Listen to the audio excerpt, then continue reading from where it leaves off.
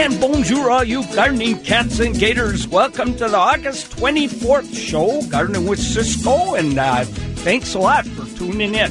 Now, normally I say where I spoke last week and then tell you where I'm going to go, but first I'm going to introduce my guest today so that he can interject wherever he wants. I think my wife calls it interrupting, actually. This is Greg Butler. He's been on the show a number of times, a really good buddy of mine, and is becoming a hummingbird expert here. So we'll talk more. We're going to talk a lot about hummingbirds today. So if you have a question about hummingbirds, this is the day to ask it. And our number is 1-888-973-KIRO, 1-888-973-5476.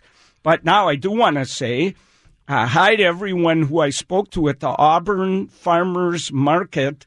I think that was last Sunday. It was so fun. Had an enormous crowd, which always makes me so happy. But then, after the talk, I went over to the Yakima fruit and vegetable stand, and that guy is great. I don't know his name. It's a great big guy. Oh, yeah, he's been there a long time. Yeah, he's an institution. He sent me home with so much fruit and veggies from Yakima that it was just fantastic. And I always like seeing him anyway. And so you grew up in Yakima. Well, to the extent that I've grown up, yes, I suppose so. Yeah, that probably was a misstatement there, but... So, boy, they do grow great veggies and fruit over there. Fabulous farmland. Just add water. They didn't have much of that going on until they got that irrigation system built. But, boy, you get a little water in that soil and stuff just leaps out of it. Boy, growing ornamentals, you got to be a little careful what you put in the ground. It's the wind there. That's the tough part. A little bit hot in the summer, a little bit cold in the winter, too. Yeah, so yeah, that's true, why I too. eventually ended up over here. It's a little more moderate. It was a wise decision, I think, even though I love Yakima. It's a great place to be from. Hey, so I want to let everybody know, today I'm going to be at Arts in the Garden at 2 o'clock. That's over at the Bellevue Botanical Garden. Perfect day to walk through a garden, seeing beautiful artwork all through, all garden art, handmade. And, at the same time, I'm going to be giving a tour talking about the plants, telling people how to grow them. I'm going to give away a Gardening with Cisco T-shirt and a book, but I got some tough questions planned for these. They're always so difficult. I don't know why I've never stumped anyone. That's because you give three tries on that three-part question. That could Two have, tries on true or false is not going to get you many. Yeah, 3 tries on true or false. You're pretty much guaranteed to get it if that's the case. All right. And so anyway, that's a lot of fun. I hope you'll come. And they keep the pub open till 5 now. So I'll try to end this tour at a reasonable time because at least a couple of my friends that go on garden tours around the world are coming with me. And I saw a couple of friends that come on a lot of garden tours with me yesterday, Rick and Jana, and they came over to meet little Leo, my puppy. I bet it's not little Leo anymore, is he? Well, he's still smaller than Izzy, but he's almost caught her. He's got big paws. If he goes into those feet, you're going to be in trouble. But he's still got this teeny head, and his body's getting bigger and bigger. Did you get him in Yakima? You got him in Yakima, didn't you? He did come from Yakima. All my puppies have come from Yakima. That's right. So, but they bought a dragonfly, glass dragonfly. That's from Katie LaRue. She has the best glass bugs. I just love those. What you should do is give tips on how to sneak one more piece of art into your garden. That's what you're really an expert that at. That might be a question I'll ask today. Because Mary didn't notice that I put $80 cash in my wallet before I left today. I hope you've got a comfortable couch, mister. Be spending the night there. I may need it. I should build one of those really good dog houses out the back. There you go. That would help a lot. So I hope a lot of you come to the BBG at 2 p.m. The gardens are fantastic, and I'll be leading the tour all through the gardens. We'll meet the artists. It's a lot of fun. And tomorrow I'm going to be very chic. Oh, yeah? Because I'm going down to the Chehalis Garlic Festival. Oh, la, la. I'll tell you what, you just walk into that thing. It's in the Southwest Fairgrounds down there. You just walk through the gate. You're going to smell like a clove of garlic for like a week. Well, it's almost fall. The cold and vampire season will soon be upon us. So you probably want to hoard all the garlic you can. You know? That'll help a lot. It's too bad I can't go there today, because then maybe Mary wouldn't catch me when I get home with my artwork. I'm sure she could smell the fear on you by now, even through the garlic.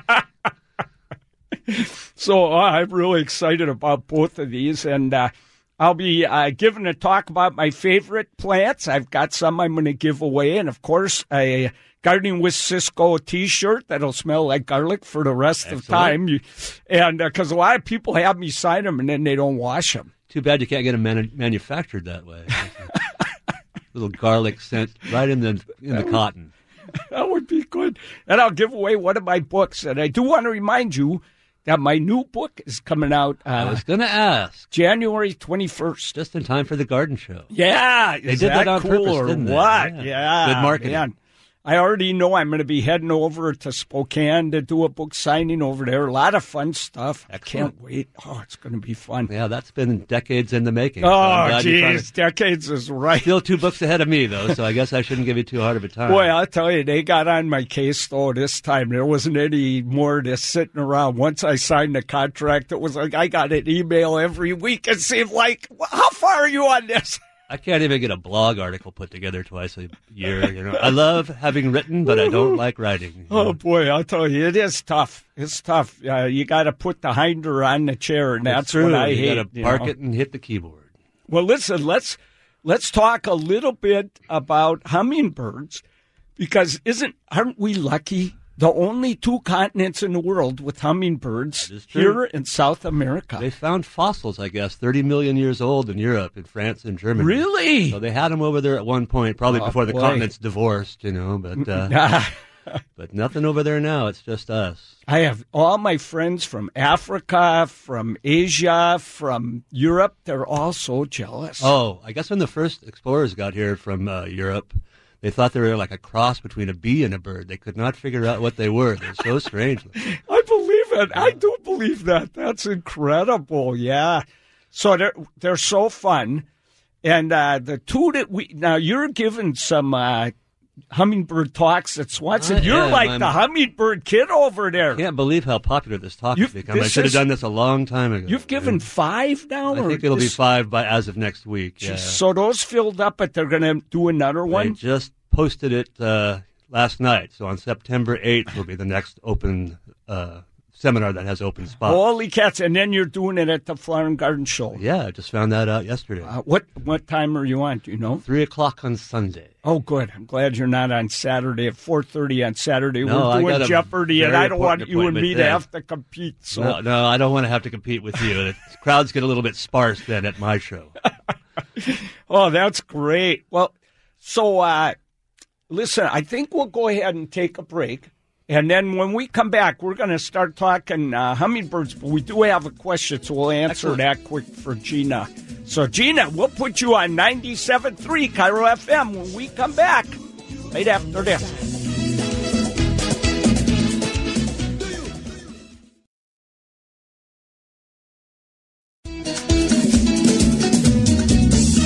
Hey, we're back. All right, Greg, get those earphones on, buddy. Because we're going to talk. There we go. Outsmarted by an inanimate object again. My toaster got me this morning, and now the earphones are getting me. So we're going to Kent to talk to Gina. Hey, Gina, what's going on in Kent? Oh, beautiful sunshine, just gorgeous weather, Cisco. Oh, it is beautiful. My question has to do with our very run-of-the-mill blue hydrangea. This year I noticed that the stems they seem weak. They tend to bend because the mop flower, the flower cluster gets big. Yeah. So can I prune it? How much can I prune it in order to strengthen the branches, or what else? This is really an interesting question because you know that most of them only bloom on last year's growth. So you can't cut down below that and get blooms. And then the problem is, if you cut down to the lowest one to make it stronger, the lowest bud on last year's growth, you get one flower the size of a basketball. On a weak stem, too. Yeah, because they grow so fast when they come back. So sometimes I recommend chopping the whole dang thing down pretty low and then thinning it out a bit and letting it grow back. And sometimes I've seen that strengthen it a bit, you know. So it's a lousy solution. Define pretty low. Pretty low would be 2/3 at least, maybe 6 inches from the ground. And don't expect to see flowers for at least a year. I don't know how else to get. Okay. I don't know how else to get a stronger branch on that.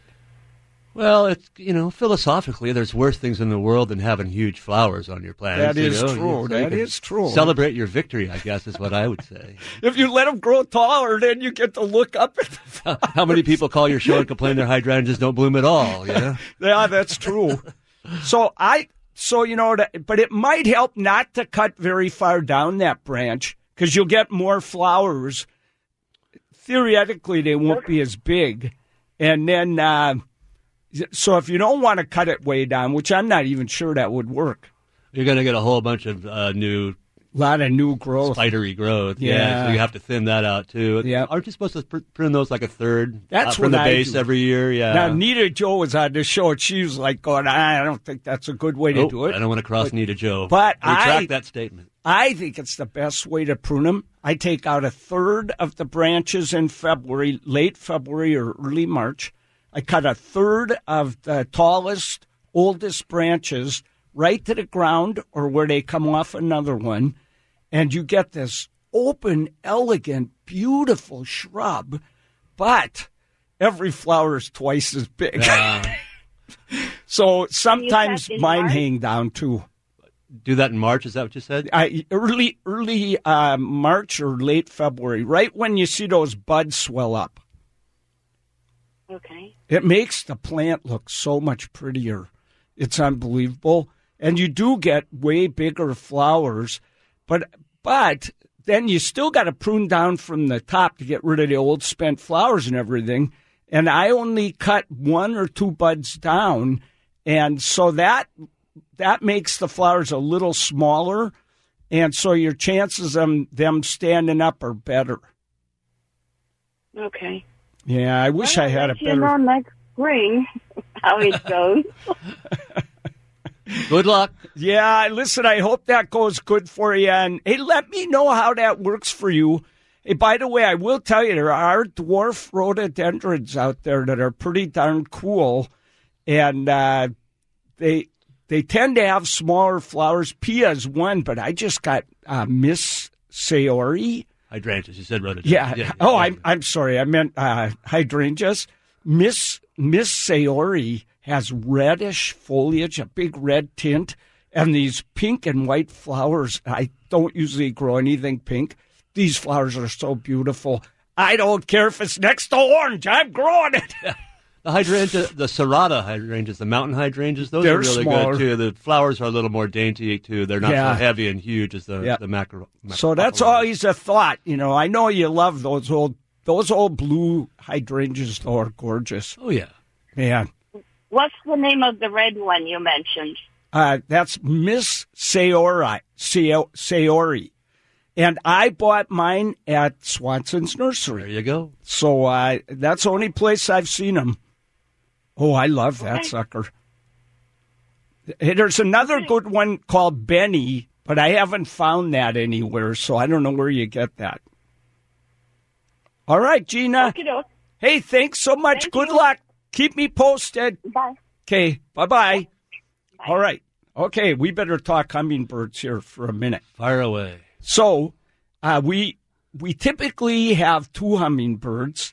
So we've got the Anna's, which is that big green one. Boy, has it got a red gorget and a red head, huh? It does. Ooh. They look they're very showy. Very showy. The name when they talk is bling on the wing. Bling on the wing, that's perfect. They actually look like they're wearing jewelry. They do, and that female only has 1 red spot on her throat. But Correct. boy, they're even pretty beautiful. And then we also have a rufus, and I still have a rufus in my garden. They're usually gone by this time of year. That's interesting. That's what the literature says. Of course, hummingbirds probably don't read very well. I hope it has the brains to leave if we have a winter like last winter. Everything that I've read says, they're smarter than we are, so they know when to leave, so don't worry about That's it. But what yeah, I've it's read. pretty late in the year. It's just a little one. Well, all rufus are smaller than the Annas. Yeah. I think this might be a yearling that hasn't quite got the calendar Got the figured out message. yet. Yeah.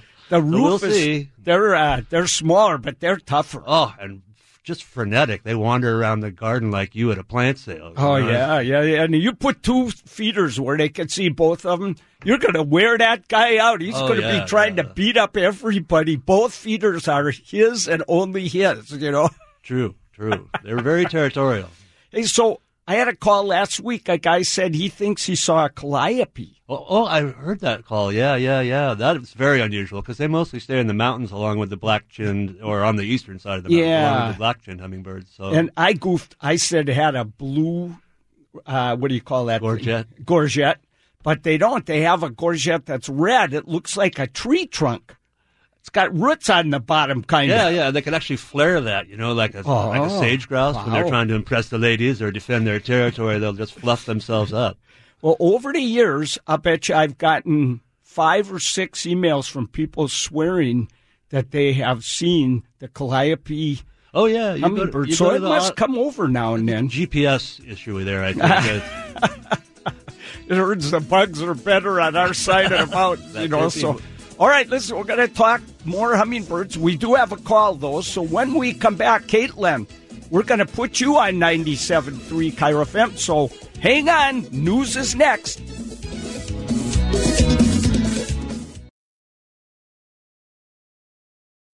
Okay, hey, my guest is Greg Butler. I always love having Greg on the show, and I can see why all your hummingbird talks are filling up quadruple.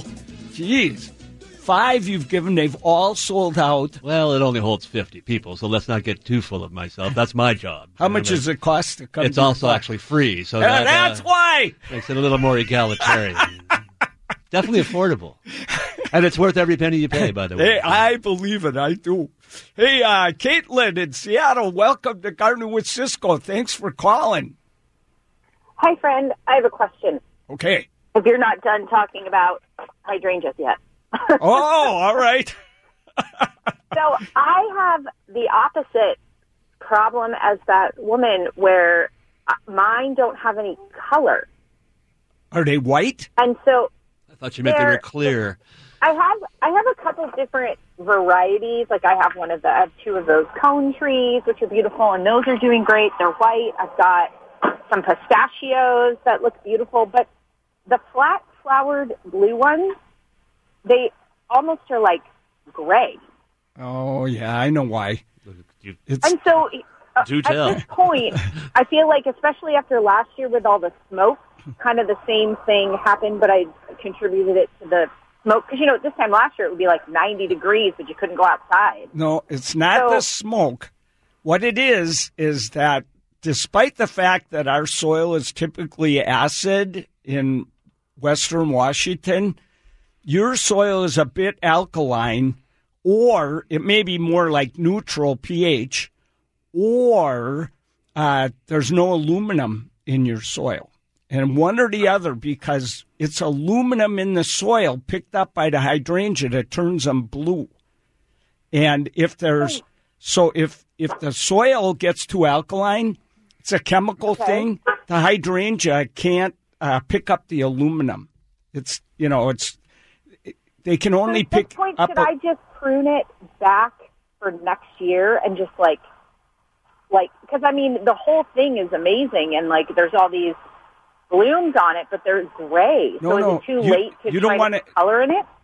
No, you could change the color, but it takes a couple years. You got to get bluing stuff. It's aluminum sulfate. And you buy it at the nursery, and I put it in my watering can. And it's kind of this granular thing, but you mix it up good in the watering can and water the plant. It says how much you got to add for size of plant. And you put this, I would start right away. I'd start doing it. So I'd go to the nursery, buy this bluing stuff, and I can't remember what they call it. Mix it according to the directions. It's aluminum sulfate, though. And then do it as often as it tells you to do it. And you'll see it'll be bluer next spring when it blooms next summer. It'll be bluer. Okay. You do this again next year. You might, by the end of next year, what this will do, it'll acidify the soil quite a bit, but it'll also add a ton of aluminum. And you wait till next year, I think, not this spring, the following year, you're going to get nice blue hydrangeas.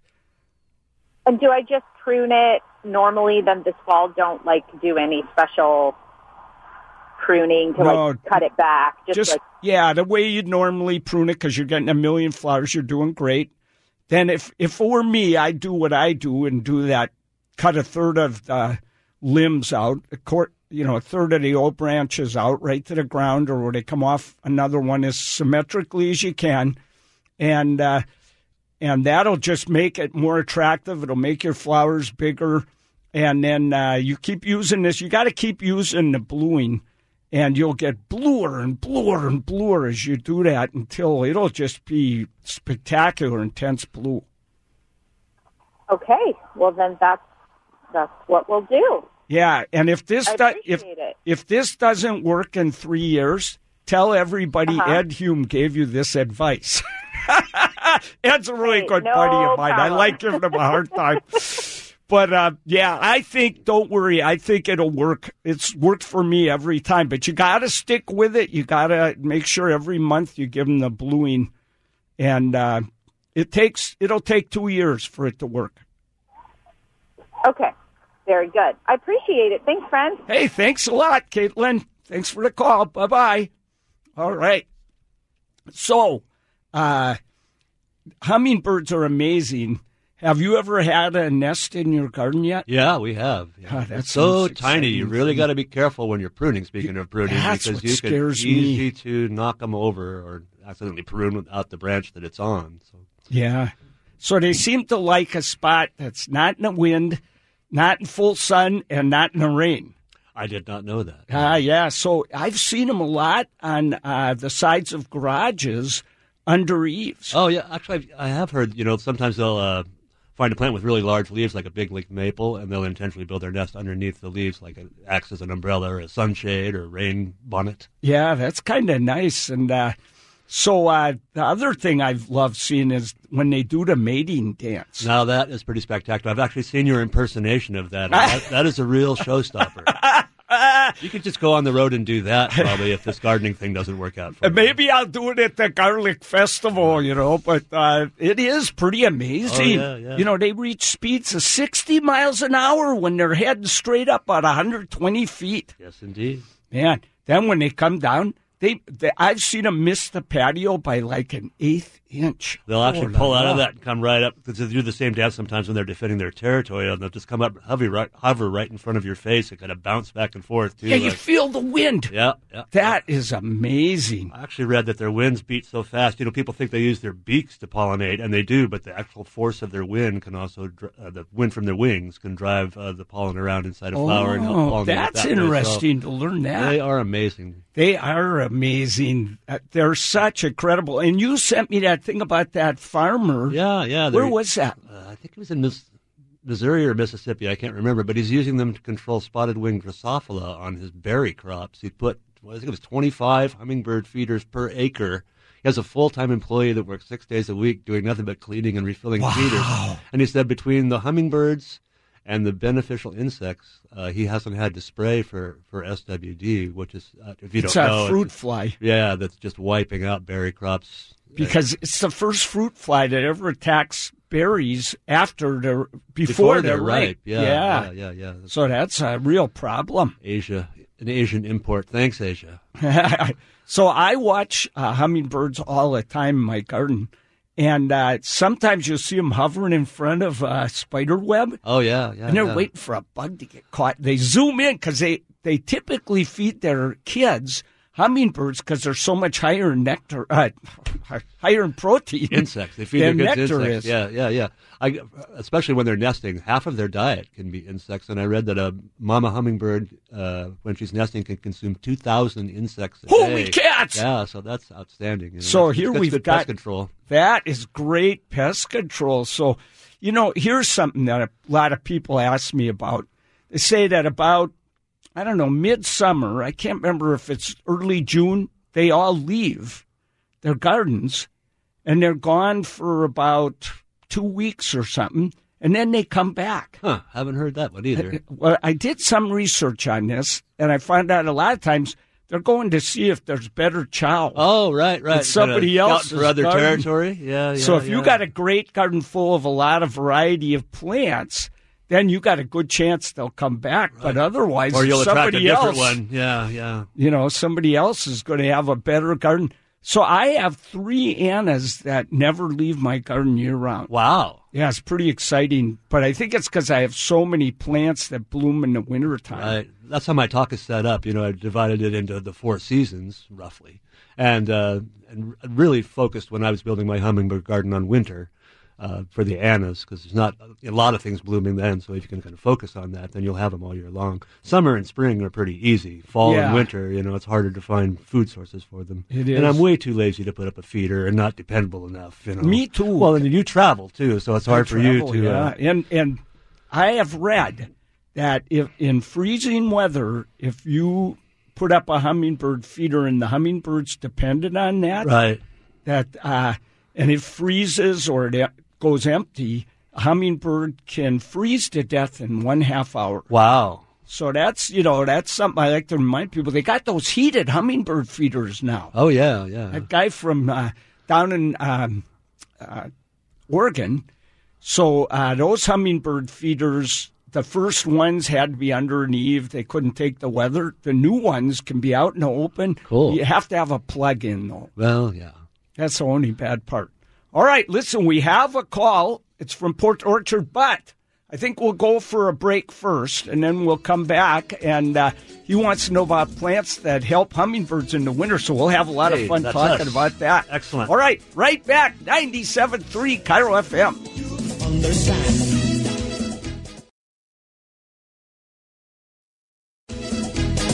Hey, all right, we're back, and we got Tim from Port Orchard on the line right now. So, hey, Tim, what's happening in Port Orchard?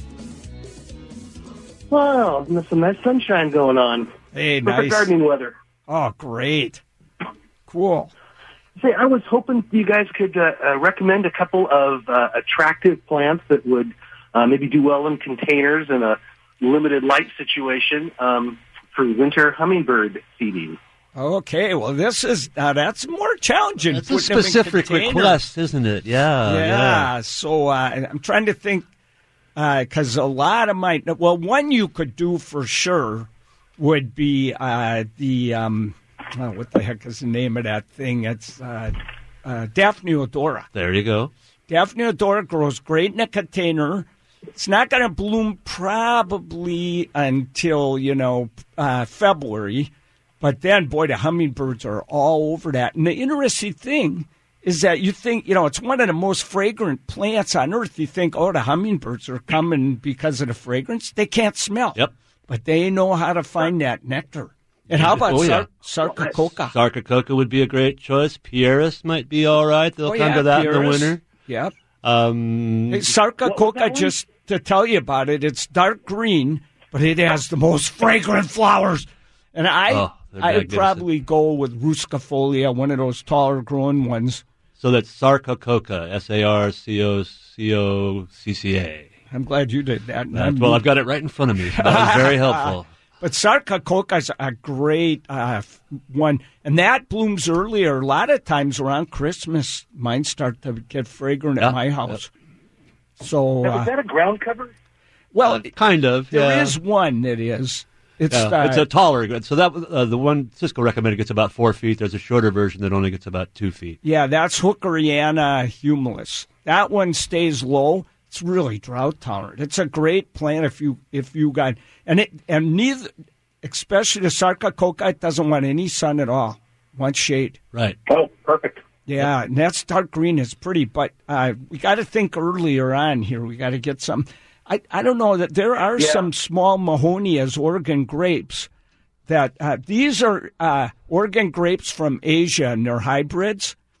And so I think I'm trying to think of the name of some of those ones that stay low. Winter Sun's about a 4 or 5 footer. Is a good one. And these bloom with big yellow flowers in the winter. Hummingbirds can't resist. Yeah, it's a mainstay of my winter hummingbird garden. Hey, do you think you could grow a Grevillea? Not Victoria. It gets so big. I don't think you could grow one in a pot. You'd have to have a huge pot. But what about Canberra Gem? Maybe it's a little bit tender in a pot, so you might have to protect it if it gets really cold. But, boy, they sure are hummingbird magnets. There's no doubt about that. So these are from Australia. It's called Grevillea. And Canberra Gem is one I've got. Mary's got another one. It's like Rosemarifolius or something. These can be not that hardy. And you'd want to grow them practically in cactus soil. Yeah, sand or something. Yeah, but boy, do they attract the hummingbirds, and they bloom all winter long without stopping. So great. So those are good. That one's probably going to want sun, though, isn't it? Oh, yeah. That's got to have full sun. But, hey, also, because you got mainly shade then, or? Yeah. Well, I got one for you. I just saw it. On Plant the Lights. I was looking through their catalog this morning, Plant the Lights Nursery. I'm well familiar with their website. Yeah. They've got a new Hamamelis that's variegated. Oh, my God. And it only gets 120 inches tall. Wow, that's 10 feet. Yeah. But if you got a big pot, that could take quite a bit of shade. Ooh, that would be beautiful. And they bloom on bare stems in the winter. Hummingbirds are all over those suckers. Oh. So how do you spell that? I spell it witch hazel. Yeah, that's much better. Witch hazel, okay. Yes. Okay. Hey, there's a lot of witch hazels. I gotcha. And we grew them in pots at Seattle U, but they were big pots. But you'd be able to keep it in there for 5 or 6 years easy, and then you might have to pull it out, tear up the roots a bit, and put it back in or something. Bonsai that bad boy. Yeah, bonsai it. But those, they bloom like mad. You know, the only time my witch hazels don't bloom, they're in pretty deep shade. But if I don't water them in the summer and the leaves get brown and crinkly, they don't put out any blooms that winter. Yeah, they need water. Yeah, so if you give them a little water in a pot, I think you could grow that. And, okay, let's see, what are we forgetting? Arbutus will actually do pretty good in the shade. Arbutus unido, strawberry tree. Great and plant. And they love that too. Yeah. Get the compacta because otherwise it'll be 35 feet tall. It's kind of hard to grow one of those in a pot. Yeah, that's true. You need a big pot. There's a new one called Red Elf. I can't remember. Does it stay small? Well, it's supposed to say 6 feet, but you know how that goes too. So. But they're very prunable too. And like you said with the Hamamelis, 4 or 5 years, you either find a home for it or move on and cut your losses and get something else. A plant, start over. I don't know if they've changed the name. It's kaffir lily. They used to call it Schistostilus. Yeah. That plant just blooms its little heart out from about right now till after New Year's. If we don't get a freeze, it might go all winter long, blooming away. But one freeze, that's the end of that one for the year. It'll be back next year. Right. We called that the Lady of the Night plant because it came up in every bed at Seattle University after I planted it. A little promiscuous. Yes, it's a promiscuous plant, but it's actually pretty attractive. It's got pretty flowers, and you could grow that in a pot. Oh, that might need a little more sun. I didn't think of that. Yeah. But you could try it in the brightest spot you got and just see how it does. If it's in a pot, you can move it to the sun. And that's true. Move it back. You're probably looking for more to do, so you can move the plants around in your garden. It's going to keep you nice and busy. But that gives you a pretty good list of plants. I'll give you one other hint here.